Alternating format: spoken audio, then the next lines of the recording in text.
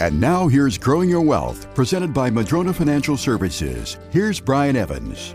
For years, we've been talking about the 60-40 standard diversification split that most financial advisors would recommend for their clients, 60-40 stocks to bonds, or depending if for an older person, it might be 60-40 bonds to stocks, some kind of mix like that, as if that is kind of the end-all be-all of investing. Well, bonds had worked for a long time as interest rates were falling, but as we saw in 2022, this model broke. I say that because I see double-digit percentage drops in virtually all equity indexes and virtually all bond indexes for 2022. They were very correlated, and being in the different ones did not help you in 2022. If you look at your 401k plan, which is mostly probably stocks and bonds, you're going, I was down 15, 20, 25%, whatever it is. Not feeling too good about that diversification you thought would protect you in a down market. It just didn't do the job. And one of the reasons for that, there's a lot of asset classes outside of stocks and bonds, and we don't really talk about that. We think about cash is one, but certainly the insurance industry has fixed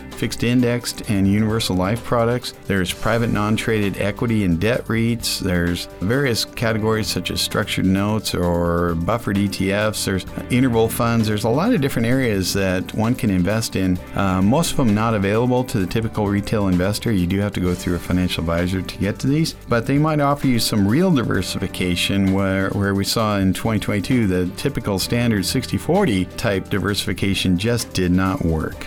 Even the mightiest of trees can be blown over if they don't have strong enough roots. The same is true with your investment plan. Can your plan withstand a financial storm? Go to MadronaFinancial.com and click on the Get Started button to request your Rooted Wealth Analysis. You can also click on the chat button and ask us anything. We have a searchable library with answers to your questions. Visit MadronaFinancial.com.